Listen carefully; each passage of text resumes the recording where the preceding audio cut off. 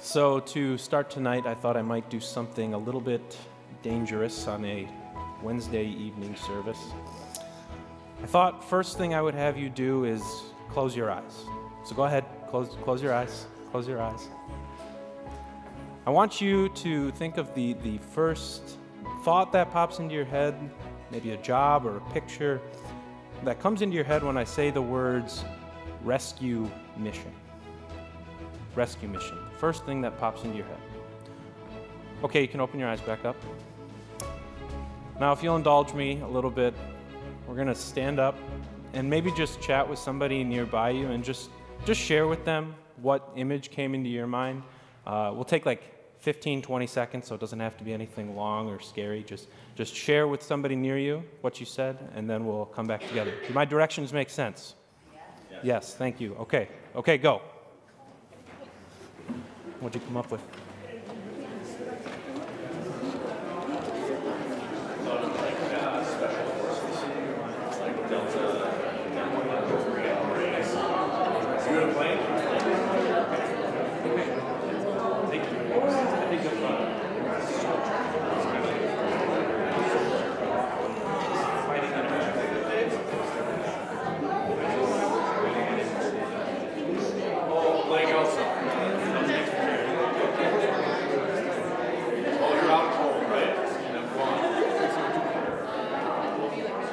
Five, 4, 3, 2, 1, time.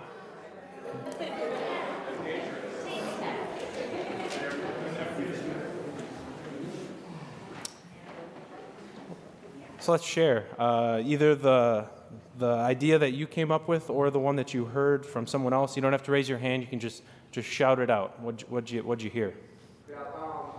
God's on a mission to rescue us. Okay, God is on a mission to rescue us. Good. Thanks for getting us started. Another one? People who fell in the well and they had to go and dig a path around a long time ago. Okay. I didn't hear that story, but a good example. Rescue mission. Firefighters. Yep. Good. One more. Helping other people. Yes, thank you. Yeah. All good examples. Tonight, as we study Psalm 126, I want you to have this kind of theme. This is the theme that I saw. So it's not in Scripture, but this is what I saw as I read through it. This theme in mind: divine rescue mission. And as we go through this psalm tonight, I want you to have these 3 questions in mind. Just keep these at the forefront as we read it here. First of all, who are we rescued from? Second, who are we rescued by? And then finally, what are we rescued for? Okay, so who are we rescued from? Who are we rescued by? And what are we rescued for? Psalm 126. The psalmist writes, "When the Lord brought back the captivity of Zion, we were like those who dream. Then our mouth was filled with laughter and our tongue with singing. Then they said among the nations, 'The Lord has done great things for them. The Lord has done great things for us, and we are glad. Bring back our captivity, O Lord, as the streams in the south. Those who sow in tears shall reap joy.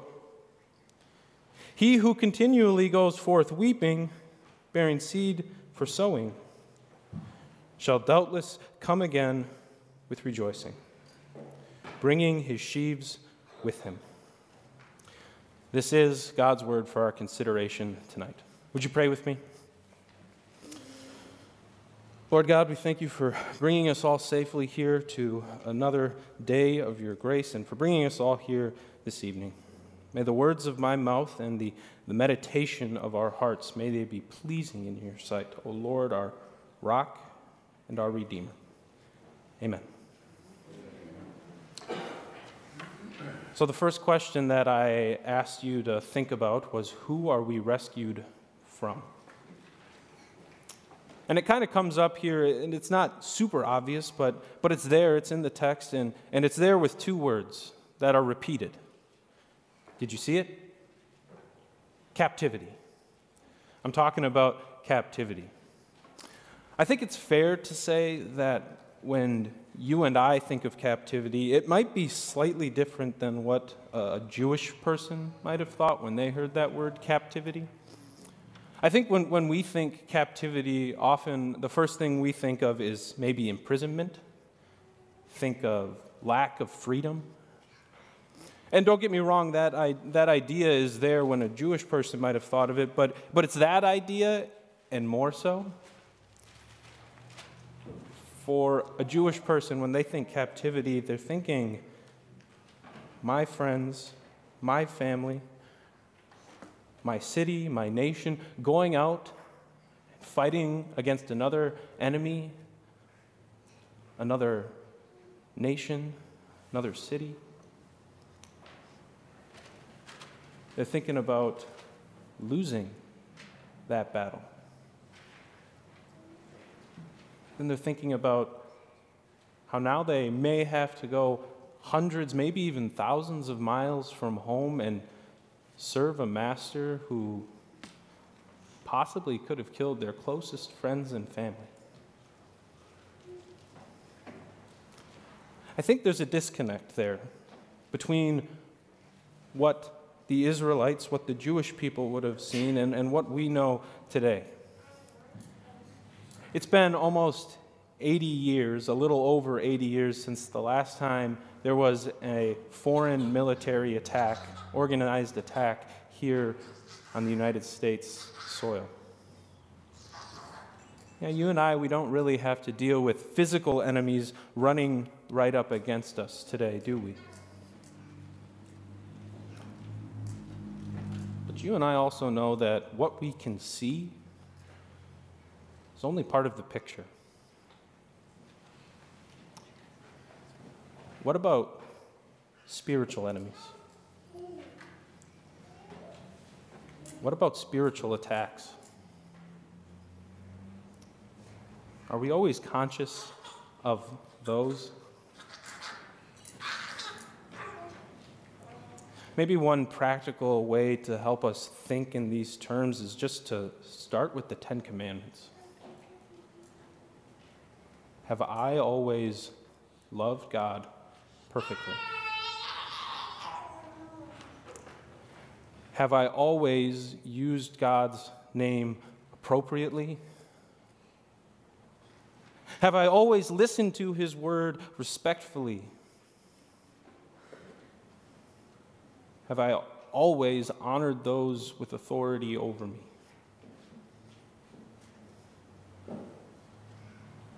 We could run down the list of all 10 commandments and reflect on those, each one individually.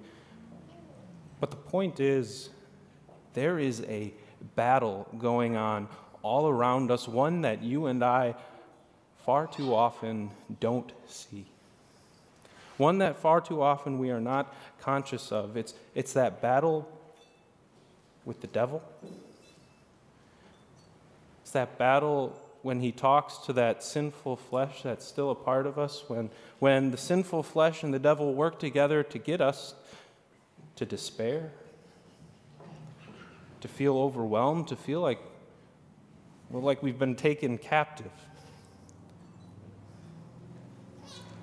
I suppose if I said amen right now, that would leave you all with a pretty bleak outlook on life. And so I'm thankful that the question isn't who are our enemies and that's it. No, the question is who are we rescued from? And you and I have been rescued from our sin and the devil's power. The second question I asked you to consider for tonight is, who are we rescued by? And that name came up 4 times in the 6 verses before us. I'm talking about the Lord. The Lord. That name meant something special to the people of Israel. It may have called to mind that time when the Israelites were in Egypt, fleeing from Pharaoh on one side and the Red Sea on the other, throwing up their hands. What are we going to do? What does God do? He parts the waves and He destroys Israel's enemies. But it also may have called to mind just a few days later when they were at the foot of Mount Sinai, right after God had just given them the 10 Commandments, and then what do? They turn around and make 2 golden calves. But God, rather than wiping them off the face of the earth like he had every right to do, what does he do? No, he says, I'll forgive you. I'll still be your God, and I'll still go with you. That name, the Lord, it was a special name for an Israelite. It may have conjured up the picture of a young shepherd boy. A young shepherd boy armed with nothing but a sling and a stone, running headlong into a giant veteran of an enemy force. It may have called to mind that same king or that same shepherd boy who then became a king, who then was confronted with his sin of adultery, and then heard those beautiful words, "The Lord has taken away your sin. You are not going to die." There really isn't that much of a difference, is there, between what we think of the name the Lord and what an Israelite would have thought? Power, majesty, grace, forgiveness, mercy beyond all measure, beyond anything you and I can understand. Perhaps the real difference is this. You and I have a name. A name that we attach to the Lord. A name that is above all names. A name that enlisted in this cosmic battle that is the human life. A name that faced the devil. That faced every demon and drove him away. A name that went to every dark garden of temptation and overcame temptation for you and me. A name that in the dark was lifted up and said, "It is finished." A name that came to rescue you. You and I, we have been showered with grace upon grace, haven't we? Not only are we delivered from our enemies, are we rescued from our enemies, the devil and our sin. Not only are we saved by the Lord, but we're also rescued for something. Perhaps before we talk about what we are rescued for, it's good for us to think about what we're not rescued for. I don't know about you, but one of my favorite rescue mission movies that's on TV, decent amount, is the movie Saving Private Ryan. Have you seen this movie before? Well, if you haven't, it's a World War II movie, and the basic premise is this: Captain John Miller and his squad travel through France fighting their way through France, looking for James Ryan. James Francis Ryan, I heard somebody said. Yeah, thank you, James Francis Ryan. They're looking for James, and eventually they do find him, and it's right at the very end of the movie, spoiler alert, they find him and they do save him. But the last words that Captain Miller says in the movie, "Earn this. Earn this life that we have given to you." I always was kind of perplexed by that as I watched that movie. Because if I'm Private Ryan in that moment, for the rest of my life, I am walking around wondering, have I really done enough? Have I really earned the life that's been given to me? I don't think it's hard then for us to think about that and think about our relationship with God and wonder, if God has done all these amazing things for me, does that mean I have to earn that life? Does God expect me to earn His love? If we think that way, it's not hard to feel a tremendous amount of guilt. But that's not what we see in Psalm 126, is it? We don't see someone walking around feeling guilty. No, what do we see instead? We see someone with joy.